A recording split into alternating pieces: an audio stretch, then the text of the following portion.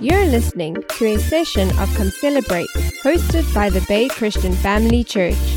Praise God. As you see it, open your Bible at Isaiah chapter 61.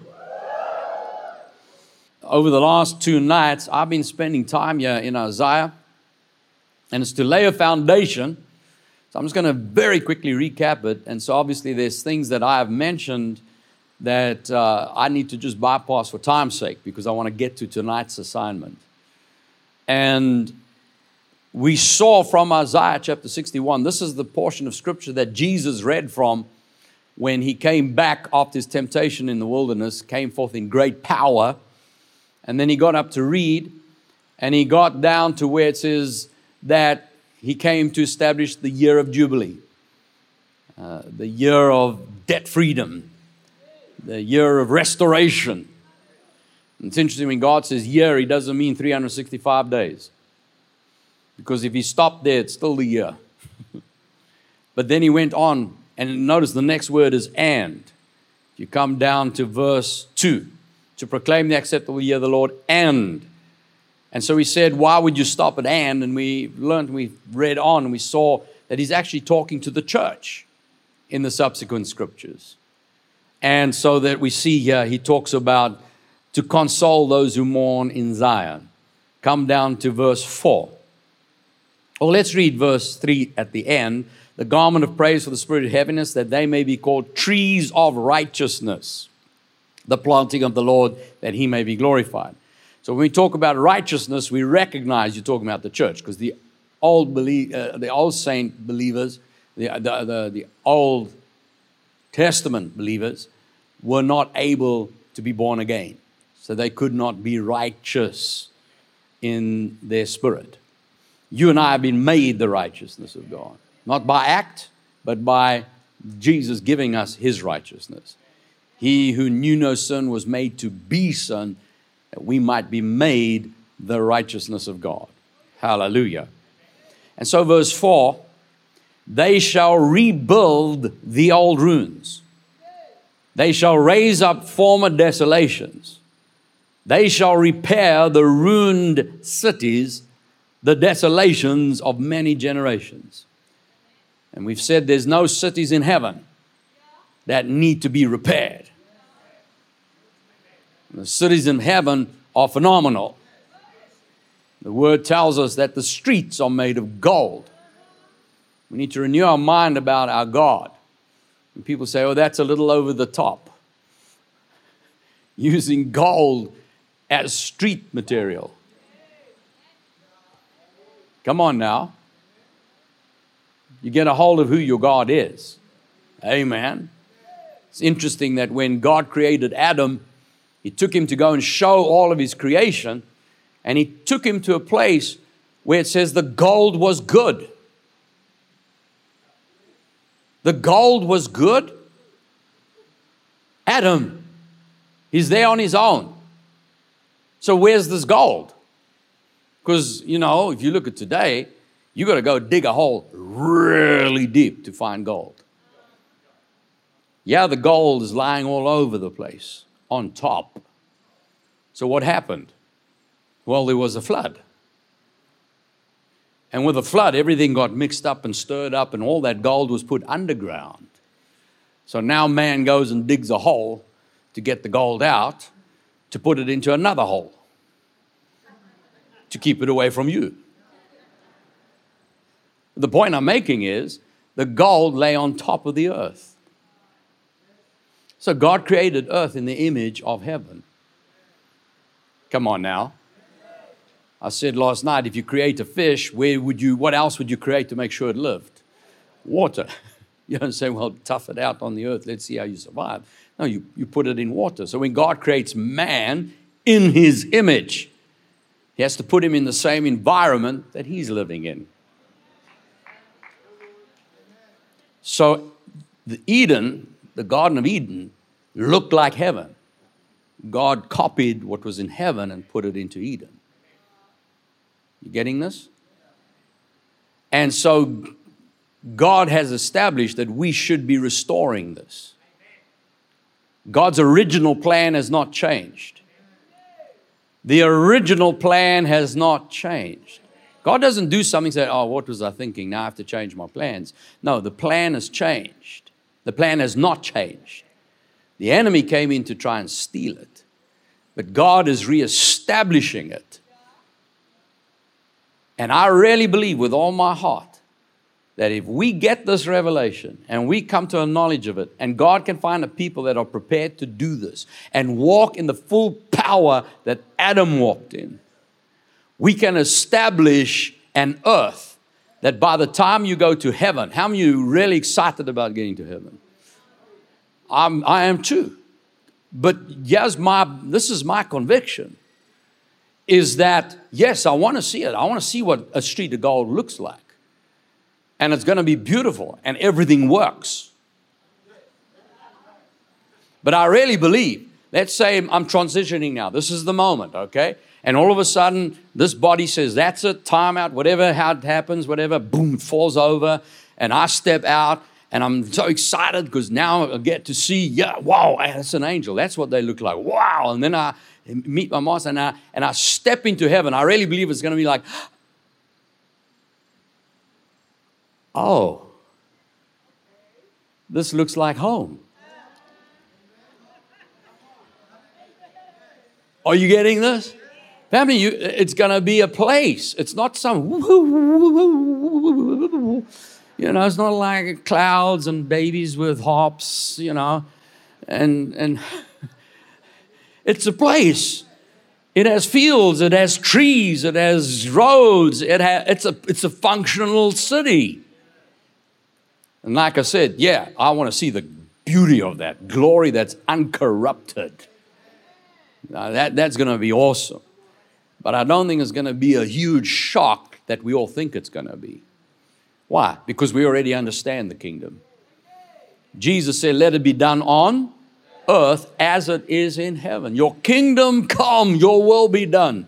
Right here on earth, the way it functions in heaven. We should be functioning at Garden of Eden level. Not a fallen corruption level. So yeah, we see that we have been given a responsibility to repair ruined cities. It's not the government's responsibility. The desolations of many generations. That's the problem. The enemy works through generations, and the more he can whittle you down and drive you down and cast you down and destroy you and cause you to feel less than a human. See, when God told Adam to take dominion, it's over creation, not people. And the only way a man can dominate another man is to make that man inhuman. You strip him of his humanity and make him feel like an animal. Or in your mind, not your mind, the person that's trying to dominate man has to see that person as an animal. That's the only way they can dominate. That's the evil of it. You see that. But praise God, Jesus came to redeem us from that and get back your humanity, get back your identity. Know that you're not even just a human. Oh, I'm just human. No, you are a son of God, a king of God with God, as He is the King of Kings. You're created in the God image. The Bible says you're offspring of God. You're the offspring of God. Come on now. If I said, yeah, look, my son just walked in through the door. What do you expect to see when you look up? A little puppy running through? Dogs have? What do dogs have? People don't know. Let me help you. Write it down. Dogs have dogs. It's amazing what you learn in church. What would cats have? I love fast students. Praise God. Birds would have. So when God has offspring, He's going to have offspring in His image. Now you understand, there's one supreme, almighty, sovereign God. We will never be that person. There is only one. But you are His son. You are His son. You're His offspring. Say, I am the offspring of God. And so, no matter what has happened in your family tree, the generations of being oppressed, of being stolen from, of being rejected, of being mocked and ridiculed and made to feel inferior, it is your privilege and responsibility in this generation to reap back the entire harvest of all those years. Look at Isaiah chapter 58. Come down to verse 12. Those from among you shall build the old waste places. You'll raise up the foundations of many generations, and you will be called the repairer of the breach, the restorer of streets to dwell in. Notice, raise up foundations of many generations. God has a way of hearing the blood crying out from the earth. It's what got his attention over Cain killing Abel. What got his attention when the children of Israel were in captivity, crying out. God refused to leave them there. And when he delivered them, there was 400 years of back pay. And in one day, they received it all. How many ready for some suddenlies? Isaiah 51, verse 1. Listen to me, you who follow after me, right after righteousness. You who seek the Lord, look to the rock from which you were hewn, and to the hole of the pit from which you were dug. Look to Abraham your father, and to Sarah who bore you. Now, why is he saying, look to Abraham? He says, for I called him alone, I blessed him, and I increased him. Now the Lord will comfort Zion. He'll comfort all her waste places. He will make her wilderness like Eden. That's the church. Her desert like the garden of the Lord. Joy and gladness will be found in it. Thanksgiving and the voice of melody. You know, sometimes when we're praying and we're ministering in the Spirit, suddenly floods of joy will begin to flow. And you hear people laughing, and it always intrigues me how people look like someone's laughing in church. Well, that's so weird.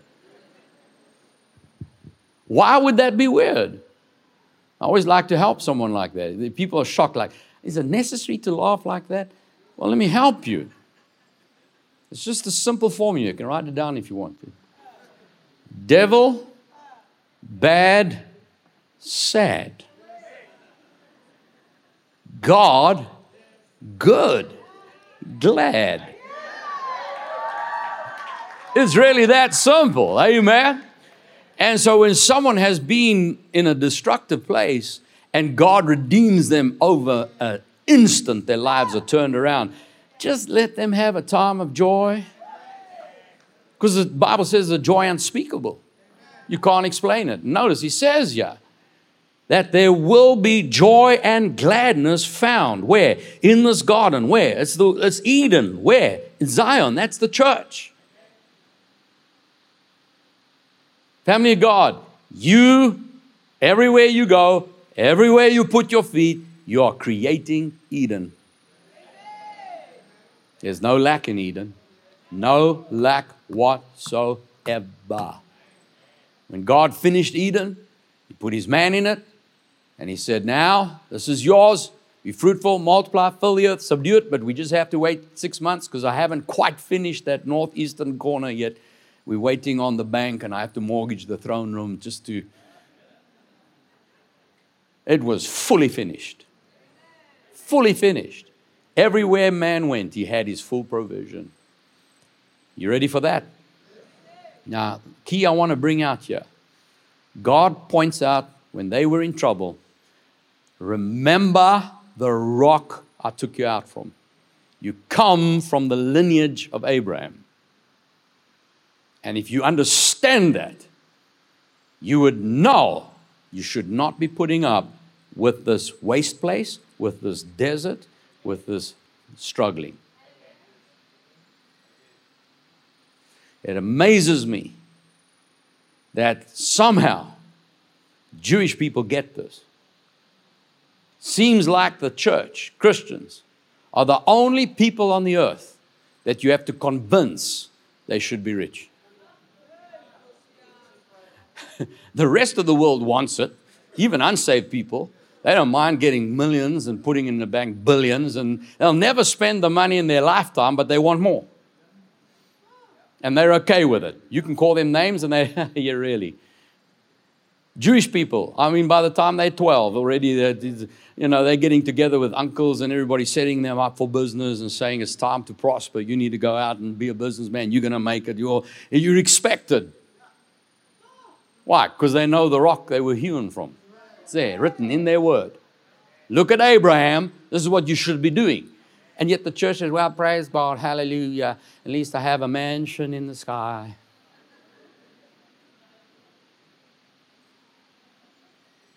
And I've said it 2 nights in a row. I'm going to say it again.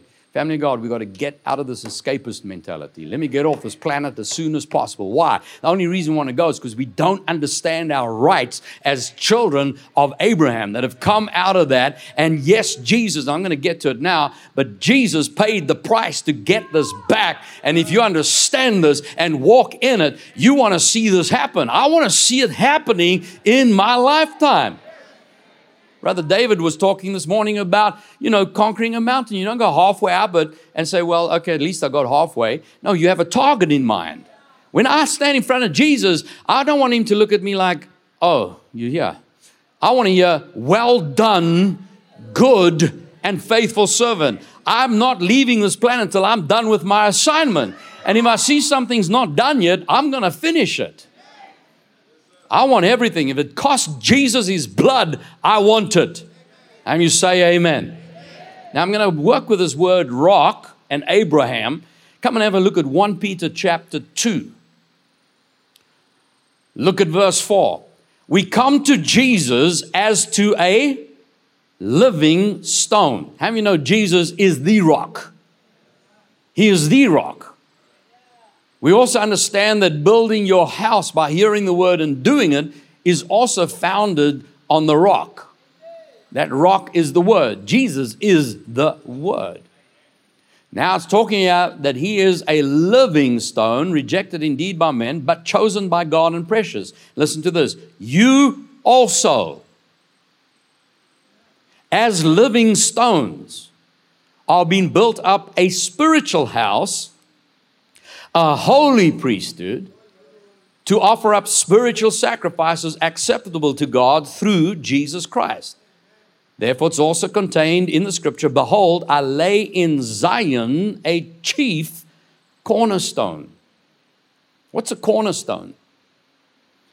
A cornerstone is a rock that has been shaped that becomes the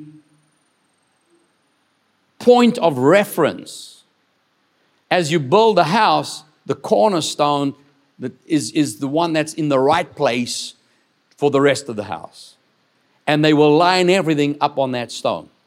That's the cornerstone. Jesus is the chief cornerstone. His life is established. This is right. This is in the right place. The way he operated is correct. The way he walked in this earth is the way the kingdom works. Now, everything you do, as stones being added to the house, you line yourself up with a cornerstone, and then you become part of the same house. But if you're off the cornerstone, now you're out of place. So you come in line with kingdom principles that Jesus established. Now you can operate in the kingdom at the same level he operated. Remember last night, the earth only responds to a son of God. So now he is the chief cornerstone, elect, precious, and he who believes on him will by no means be put to shame. Therefore, to you who believe, okay, everyone who believes, put your hand up. Bump your name and say, look at that. There you are again in the book.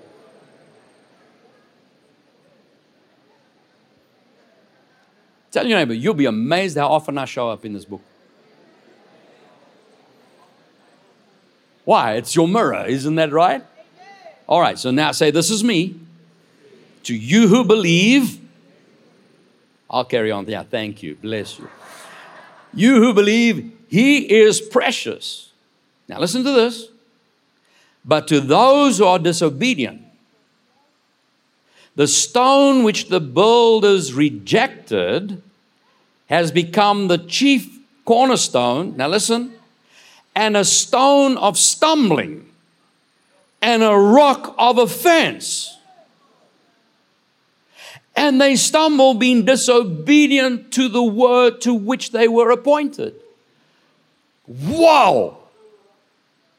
The rock that is your cornerstone, that if you believe and line yourself up with Him, you become part of that household and achieve everything He can achieve in the kingdom. And yet the same rock, when rejected, becomes a stumbling stone, a rock of offense.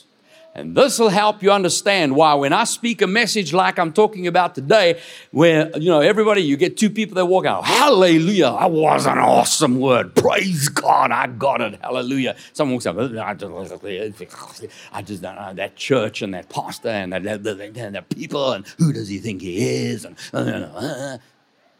how's that possible? How's that possible? You both heard the same words. Why? Because someone said, I want this. I believe. And the problem why someone has an offense, has a problem, because they come up against the cornerstone, but it's so different to their belief system, so different to what they think, that it becomes an offense rather than saying, if I'm so different, let me be shaped. This is the right stone. This is correct. Shape me to fit with the cornerstone. And to be shaped to fit the cornerstone, you're going to have to lose some edges. You're going to have some chipping taking place. And that's not always comfortable. And for some people, it's easier to get offended than accept the discomfort. And I said it the first night. If you have a problem with what I'm saying, don't run out the door and slam it. Sit down, finish, and then come to me and show me scriptures where I missed it. I'm a student. I'm willing to change and learn. But I want scripture. 2, 3 witnesses. Okay, I don't agree. What? Yeah, but I don't think. And I think, no, show me word.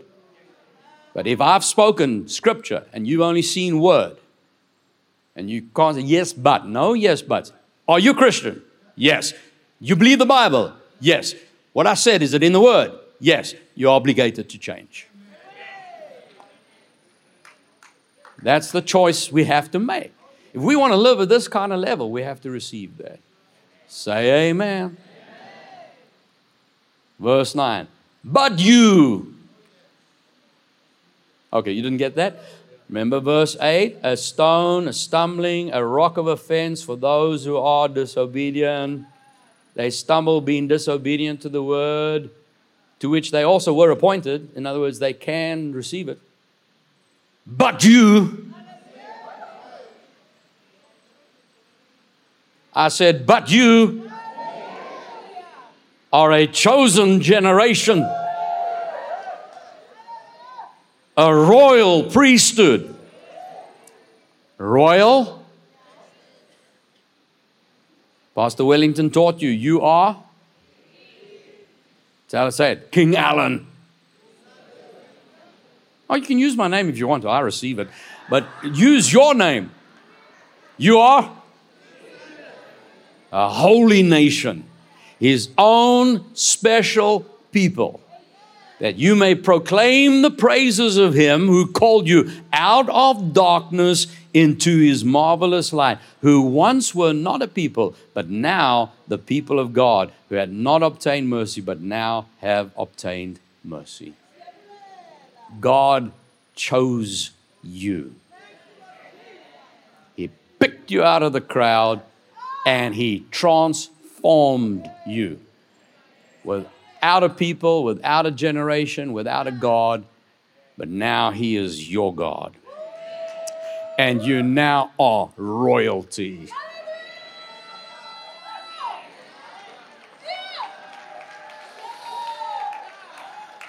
I am amazed at your ability to stay so calm. I have to stay here. If I go running, who's going to preach? But you don't have that limitation. I said you are royalty.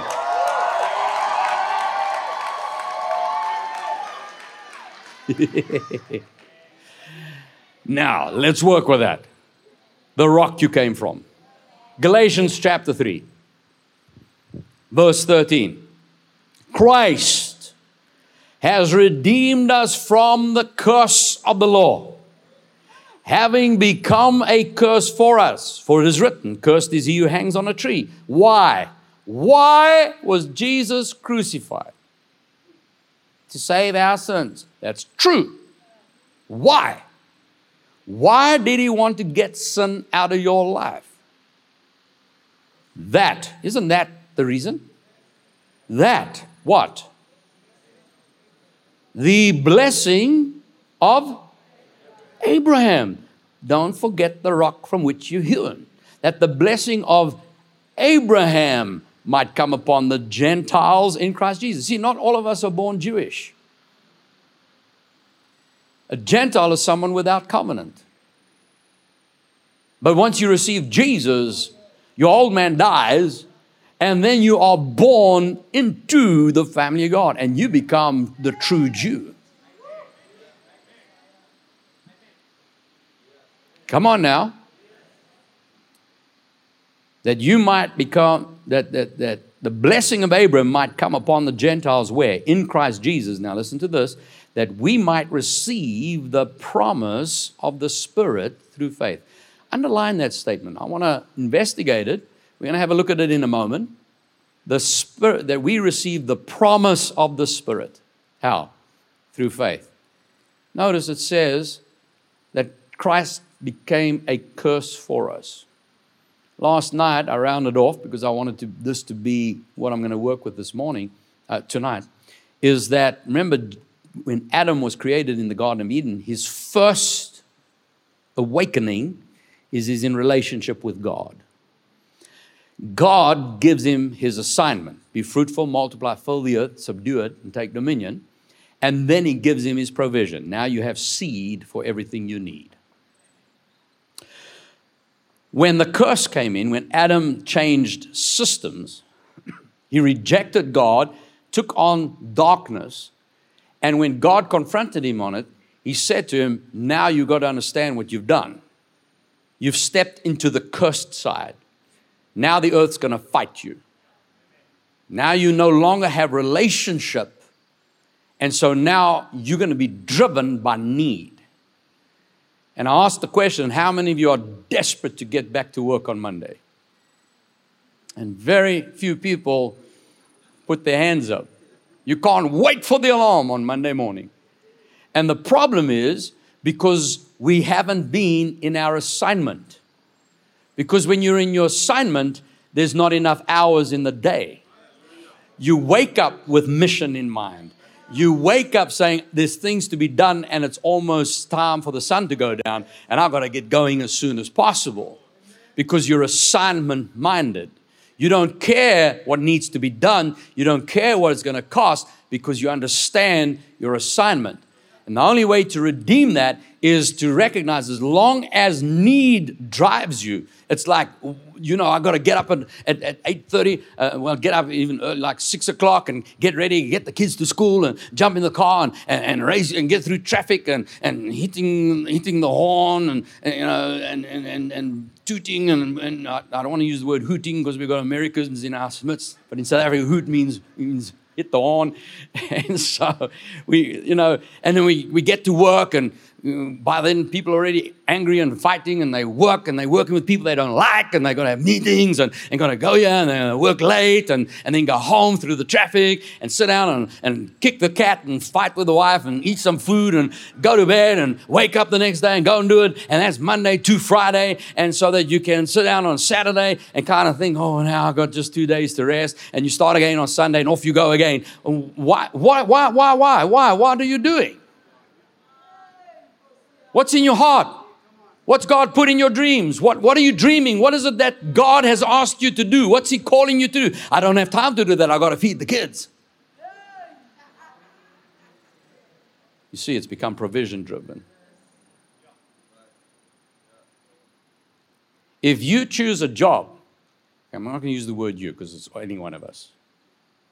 If any one of us choose a job because the salary is better over there, you've missed it. People come to me, hallelujah, God's blessed me. I'm going to another, we're moving. We love the church, but we're just going to let you know, we want to pray for us, bless us. We're going to this other city. Why are you going? Oh, we got double the salary, blah, blah, blah. Oh, really? And which church are you going to? I don't know. We'll see when we get there. Nah. Wrong answer.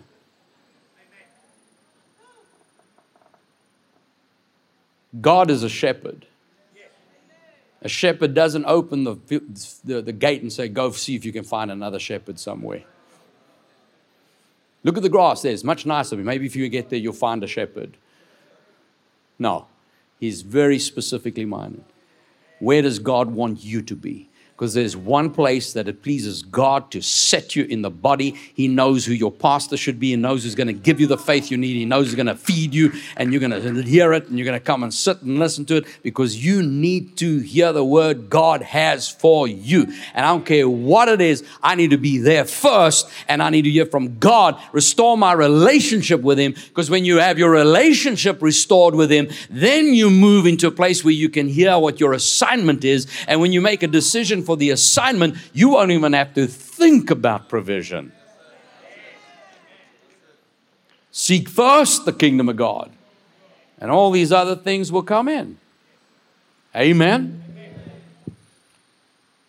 See, family of God, the only reason poverty exists is because this concept has been ignored. It's breaking the principles of God. So if Jesus became the curse, you and I do not have to suffer the curse. Let me say it again.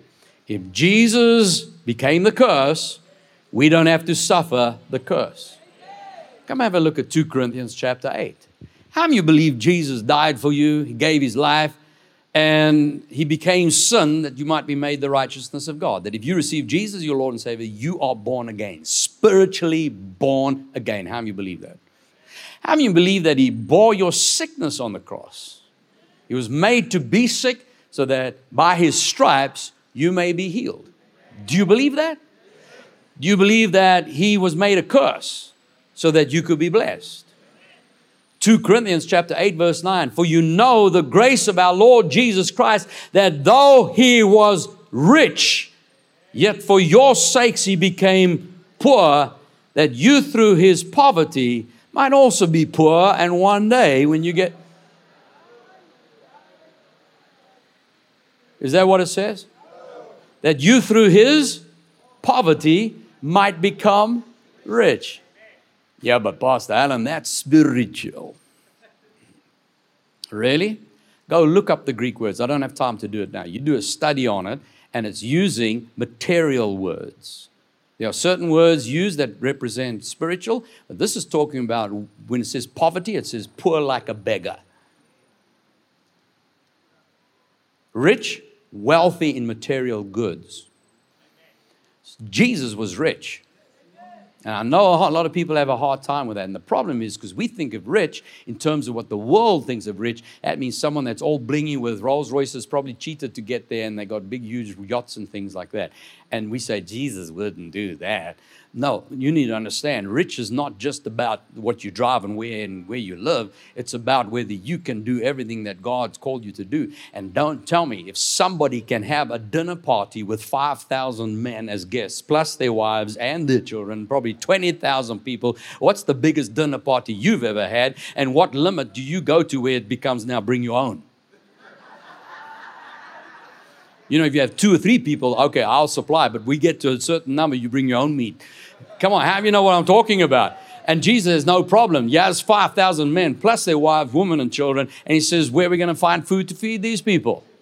The disciples are like, really? Do you understand? 120 denarii is not even enough to feed them. That's 1/3 of an annual salary. And Jesus says, you're not getting where I'm going. you're still looking at how we're going to do this. What do you have? Well, 5 loaves, 2 bread. How much is that among so many people? Bring it here. Let me show you the kingdom. And he blesses it.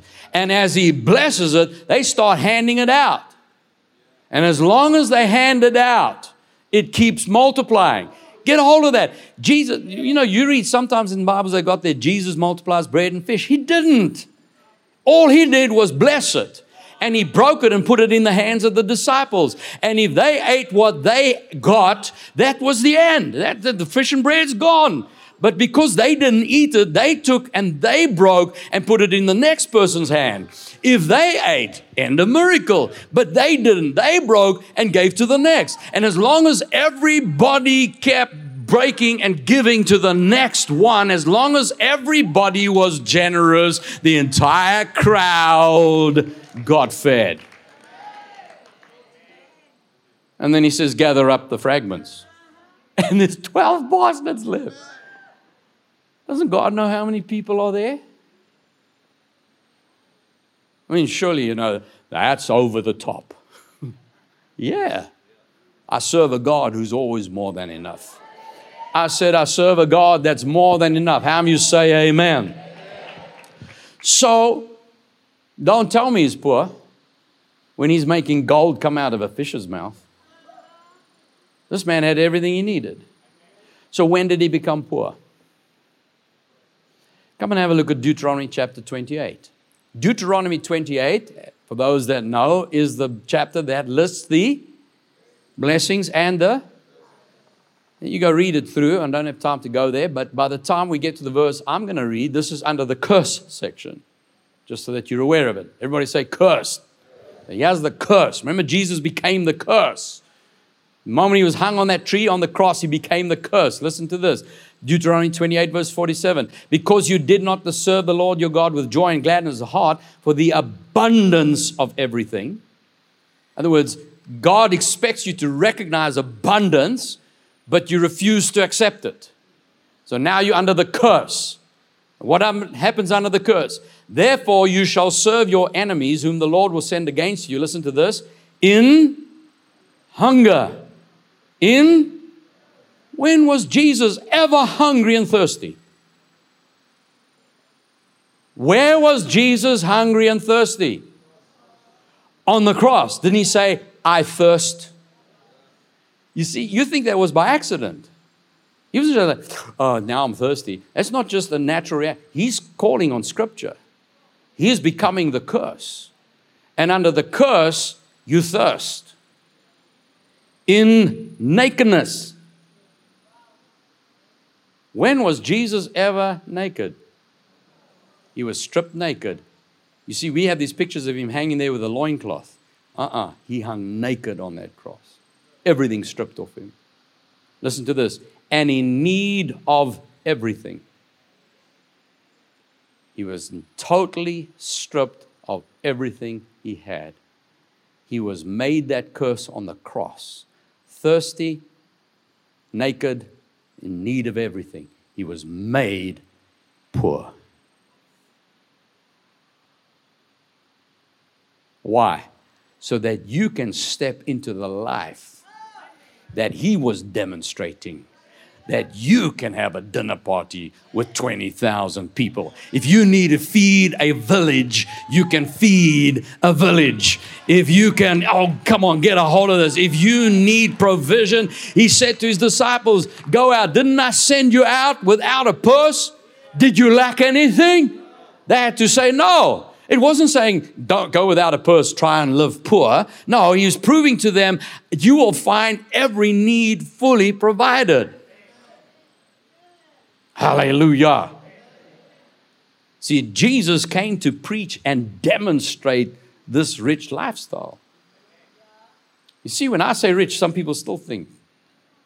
Now, if you need a Rolls Royce for your ministry or you want it, and you can have faith for all the services and the tires. And, you know, if you've got that level of faith, be blessed, enjoy it. But it's not about driving the big car. It's about repairing cities. It's about establishing the Word of God in a way that we can redeem people from absolute poverty. And it's to reach souls with the gospel of Jesus Christ. I want to get hunger off their minds. I want to get their lack off their minds. And we can focus on Jesus. Say amen. Now, Galatians 3 verse 7 says, therefore know that only those who are of faith are sons of Abraham. How many believe you're a son of Abraham? Well, look at verse 8. The scripture, foreseeing that God would justify the Gentiles by faith, preached the gospel. The what? The gospel to Abraham beforehand, saying, in you all nations shall be blessed. So then those who are of faith are blessed with believing Abraham. You blessed with believing Abraham. I said you blessed with believing Abraham. That means you're blessed with the same way as Abraham. Now let me ask you, what was Abraham blessed with? Was it spiritual blessings? No, he wasn't born again. Your spiritual blessings came through Jesus. But yet it says you can be blessed with the same way Abraham was. And Abraham, when he was blessed with material goods. Come on. Was he born again? No. Look at Genesis 24 verse 35. The Lord has blessed my master greatly, and he has become great, and he has given him flocks and herds, silver and gold, male and female servants, and camels and donkeys. See, the servant saw wealth and said, the Lord has blessed him. See, family of God, let's renew our minds. This isn't about getting lots of stuff so we can have lots of stuff. It's about mission. God has so much He wants to do in this earth, and He's looking for a people that can believe this. Now, remember we saw that we might receive the promise of the Spirit. Now, I know, and it is true, that by Jesus paying the price, we would receive the person of the Holy Spirit. That is true. But what's He talking about, the promise of the Spirit? This is all in context of when God spoke to Abraham. What's the promise of the Spirit that He gave to Abraham? It says He preached the gospel.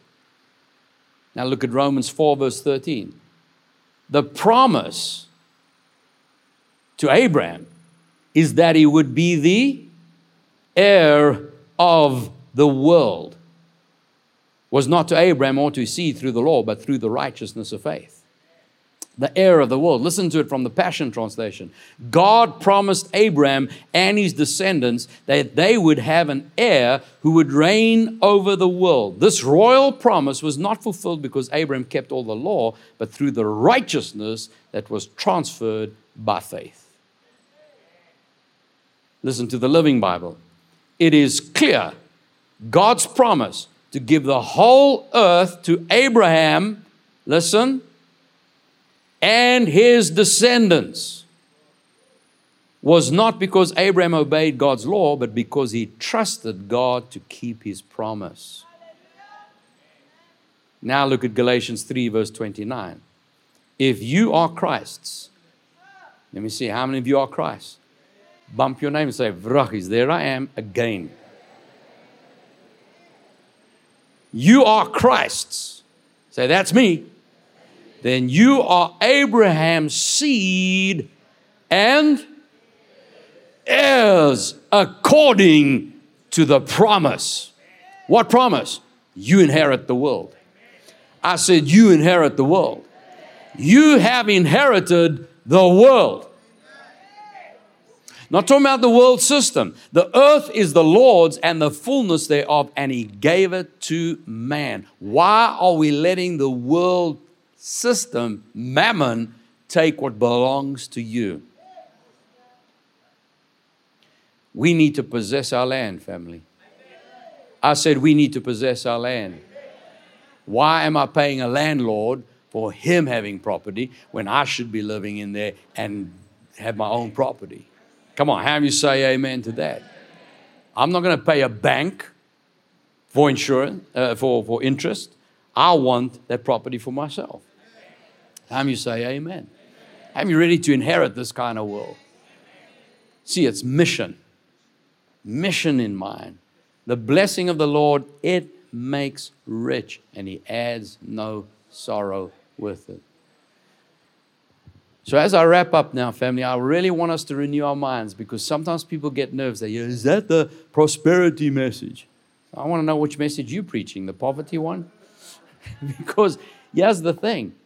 This does not silence the message of salvation. Pastor David mentioned Jesus is the door, but we got stuck at the door. We got to go in now and possess the land. Why? Because we have a world to reach. Amen? And people say, oh, but the gospel's free, but so is water. Water's free, I promise you. Next time it rains, put a bucket outside and you'll have a whole bunch of water. You don't have to pay a cent for it. You can go down the river and get even more water. You can go backwards and forwards and drink as much water as you want. But how many of you prefer having it in your house? How many of you pay a water bill? Are you paying for the liquid? No, it's free. I proved that. It's to get the water where you want it, when you want it, in the state you need to drink it in. That does cost money. To reach this world with the gospel of Jesus Christ, I've said it before, it's going to take more than pancake sales. We want to get jet planes going, where we have entire crews going into cities to go and get that city saved and establish the Word of God, plant churches and plant Bible colleges. That's the kind of level we're going to live at. How many of you ready for that? I'm asking how many of you are ready to live there? Hallelujah. So tonight, we're going to make a significant step in that direction. And taking that significant step means taking a change in mindset. I told you before, when Janine and I first got saved, we were in horrendous debt. We were struggling to get out of it. But I thank God that He taught me principles. And my very first message that I went to church on purpose, my pastor started teaching on tithing. Pastor Theo, the very first time, Janine is healed. And we thought, where do we go to church? And I said, well, let's just go where she got healed. That makes sense to me. And so we went back. And that Sunday, Pastor Theo gets up and he starts to teach on tithing. So I bumped Janine. I said, look at this. My first Sunday I'm in church on purpose and he wants my money. I know none of you thought that, but that's, was me. That was just in the beginning. And so I said, no, hang on now. I will not be conned. I want to hear this from the Word of God. And so, of course, you know how Pastor Theo teaches. I've learned from him. Turned to, and he read the scripture. I looked at it and went, that's in the Bible? I said, okay, well, that's one to you. Keep going. And of course, he gave another from the mouth of 2 or 3 witnesses, and he taught it meticulously, line upon line, precept upon precept. Halfway through the message, I said to Janine, I don't know how we're going to do this, but we are starting today. We are tithing today. I went home, worked out the finances, and I worked out what that tithe was, and I wrote the check, and I started sweating there. I thought, this is a car payment, man, and I can use. But I had such a conviction in my heart. I knew God had spoken. And I made that decision. And I came in that Sunday, and we had praise and worship, was going into tithes and offerings, and Pastor Smiley got up to do the offering message. And that's why I don't understand people who want short tithing messages. I'm sitting there, you need to preach, man. I need faith. This thing's burning in my hand, and I got to have a word to do this thing with. And he taught the word, and I got faith, and I was ready for it. And as the bucket came down, there was like a bag thing and as it comes down, it was put into my hand. I was like, and I'm looking at Janine. I felt like half an hour. Obviously, it wasn't. I'm thinking, do I? And I just had this in my heart. I thought, that's it. It's done. And as I passed it on, boom, I was set free. Why? Because I said, God, I could have paid a car, but now it's in your hand. There's nothing more for me to do. And I'm trusting you. And so we saw God starting to move in our lives. And very short testimony, I'm not going to make it too long, is that we came out of debt 3 times. God showed us, we delivered out of debt, we got right back into it. And I thought, praise God, we know what to do. Tithe, sow seed, and we got out of debt, we went back in third. By the second time, first time, stupid, first time is ignorance, and then you get to stupid. Stupid's ignorant on purpose. So first time was ignorance. Second time, we now bordering on stupid. So I'm going, hang on, Lord, I'm missing something here. Because your word says, the windows of heaven are open. And you're not mocked. If you sow a seed, you're going to reap the same harvest. And he took me to Luke 6:38. As you purpose in your heart, the measure you use is how it's measured back to you. See, I was in a mentality, I thought tithing was huge for me, but you're not giving when you tithe. The tithe is the Lord's. You heard it said the other night that if you bring in an offering, if you haven't tithed, you're really just paying some of your tithe off. So you've got to first catch up on bringing the Lord's tithe in. And then at the end of the month, that resets. Now you still owe half of the tithe, plus now there's the next month's tithe. And you start to get into some serious back pay. And just by the way, there's a 20% interest on that.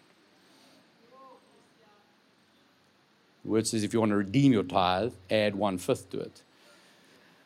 So we were trusting God, and I just didn't see that breakthrough. But he said, what measure are you using? What measure are you using? Because if you're using your measure, you can get stuck. You need to come over to my measure. So I said, okay, Lord, teach me. I'm willing to do that. I'm quick to learn. Help me. You never wrong. And so one day, Janine and I, we were at a conference in the Bahamas, and with Dr. Miles Monroe, and a man of God stood up, and he was teaching a message on God's provision. God wants you free and everything. We needed to be free, and I trust in God here. And he says, it gets to the time now, we're going to receive the tithes and the offerings. And he says, while he's busy there, he says, the Lord just spoke to me.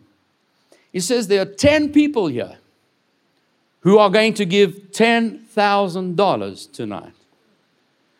Now, $10,000, like, my brain, And this was 25 years ago, 21 years ago. So it's not even today's $10,000. $10,000 21 years ago. And the exchange rate and everything. So he says, will those 10 people please stand? And so they started standing. So I'm looking around to see what a $10,000 giver looks like, because I want to get there. Give as you purpose in your heart. So I go from 10 Rand to 100 Rand to 1,000 Rand. I want to use the measure God uses. So I'm looking now. Yeah, one day I will be there too. And while I'm looking around, I hear in my spirit, stand. I'm like, I bind you in the name of Jesus. How do you know? That's not the devil. The devil never tell you to give. Why? Because Jesus said, give, it'll be given back. The devil wants you to get in that territory. He's trying to get you to hold on to it. Isn't that right? That's not the devil speaking. I'm hearing stand. I'm going to stand. My brain's looking at my bank account. I'm like, $10,000. $10,000. I'm doing a calculation. I don't even know where I'm going to get that. So I looked at Janine. I said, what's the Lord saying to you? She looks back at me like only a wife can. You know. I said, I know what? She says, you know you have to stand. Oh, Jesus. Now I got the Holy Spirit and the fourth person of the Godhead.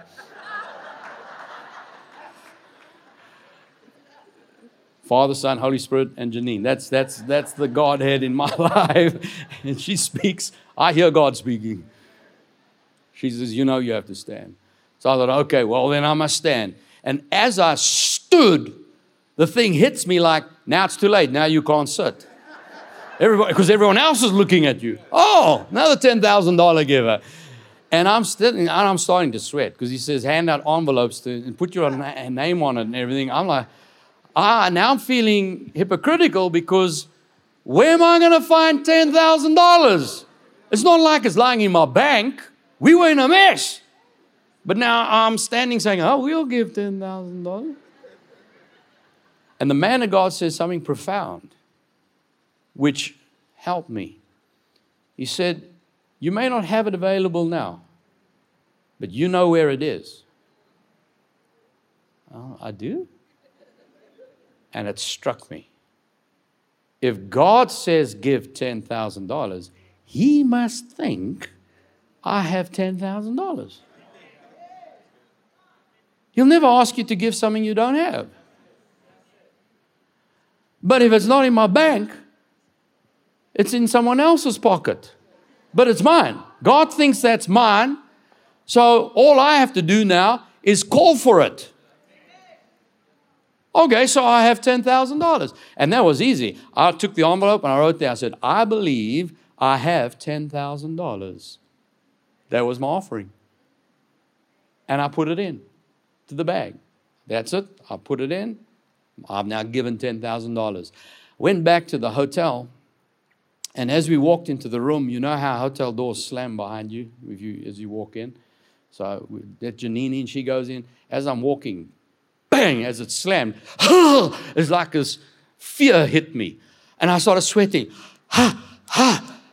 $10,000. Now I'm thinking, do I call the church? Can I ask my envelope back? You know, maybe one day in the future. I was caught up in the emotion of the moment. And come on, how do you know what I'm talking about? It's like I heard the man of God say, he says, God loves a cheerful giver, but doesn't mean He hates one that's not.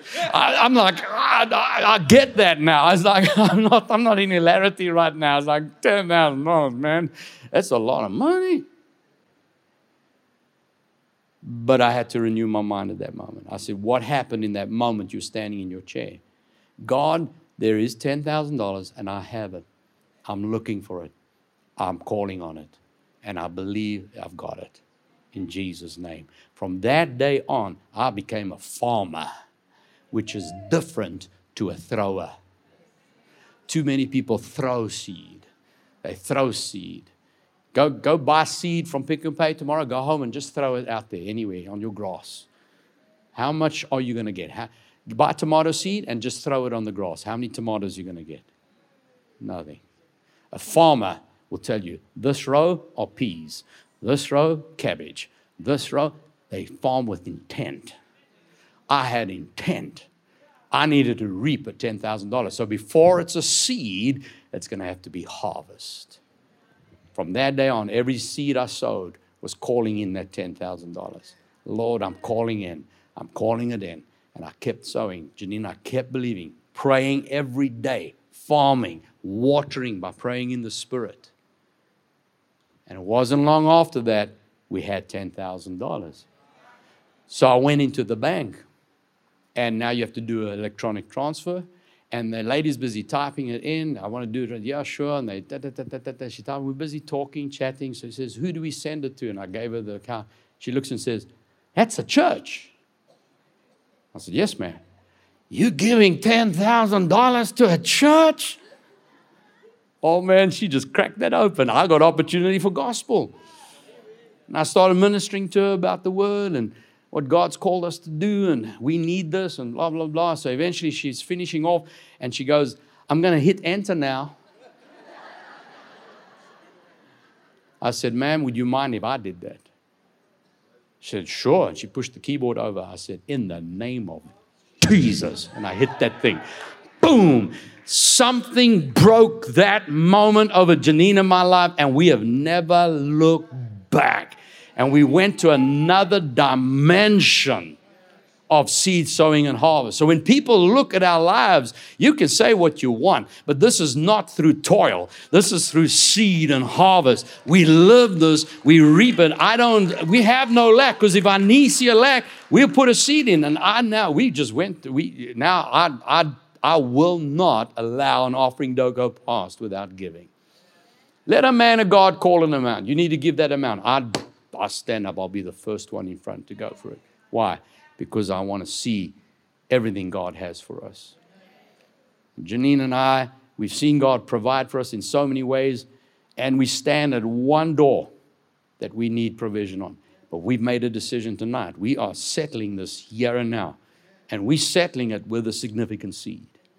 Every seed that is a memorial, God marks. You heard Pastor Danny talk about that woman who gave her last 2 coins. Came up as a memorial before God. Remember when Ananias got saved? Came up as a memorial. His giving. It's Ananias.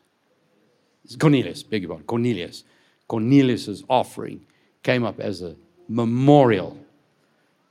Here's a Gentile paying for the temple. I'm not allowed to go to church, but I'm going to still finance it. God says, get that man saved. You can't ignore a memorial seed. Solomon with 1,000 burnt offerings. God shows up that night. Name it. What do you want? Family of God, we're talking about going to another dimension here. Amen. How many of you came prepared to move there? You got your seed ready? How do you determine a significant seed? Well, I remember at one point we were trusting God to have our house paid off in full.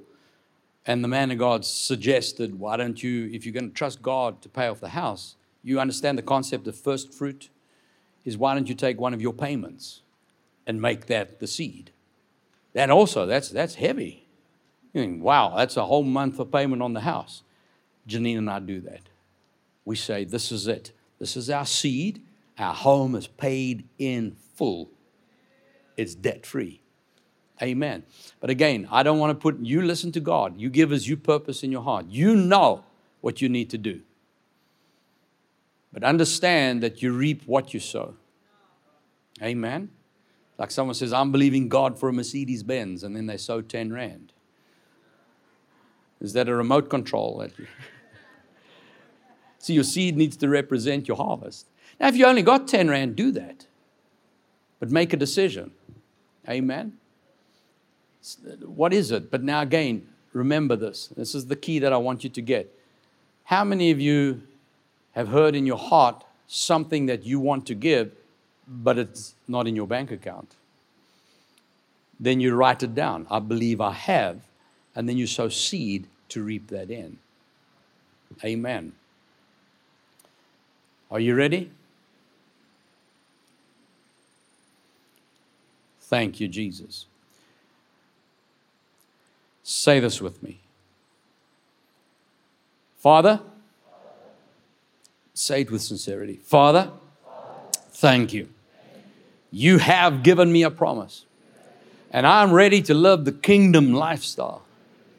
As a king, it requires me to be financially free. And I believe that.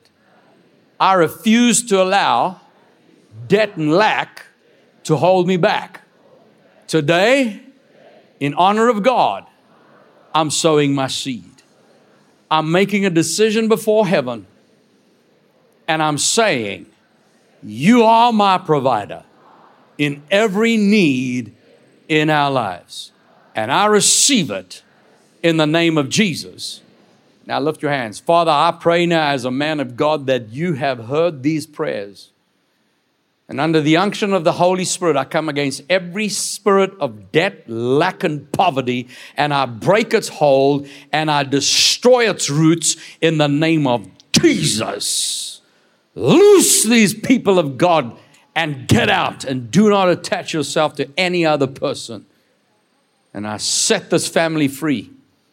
We are financially free in the name of Jesus. You believe that? And give your Jesus praise tonight and celebrate your freedom. Amen. Thank you for listening to this session of Come Celebrate. We hope you enjoyed.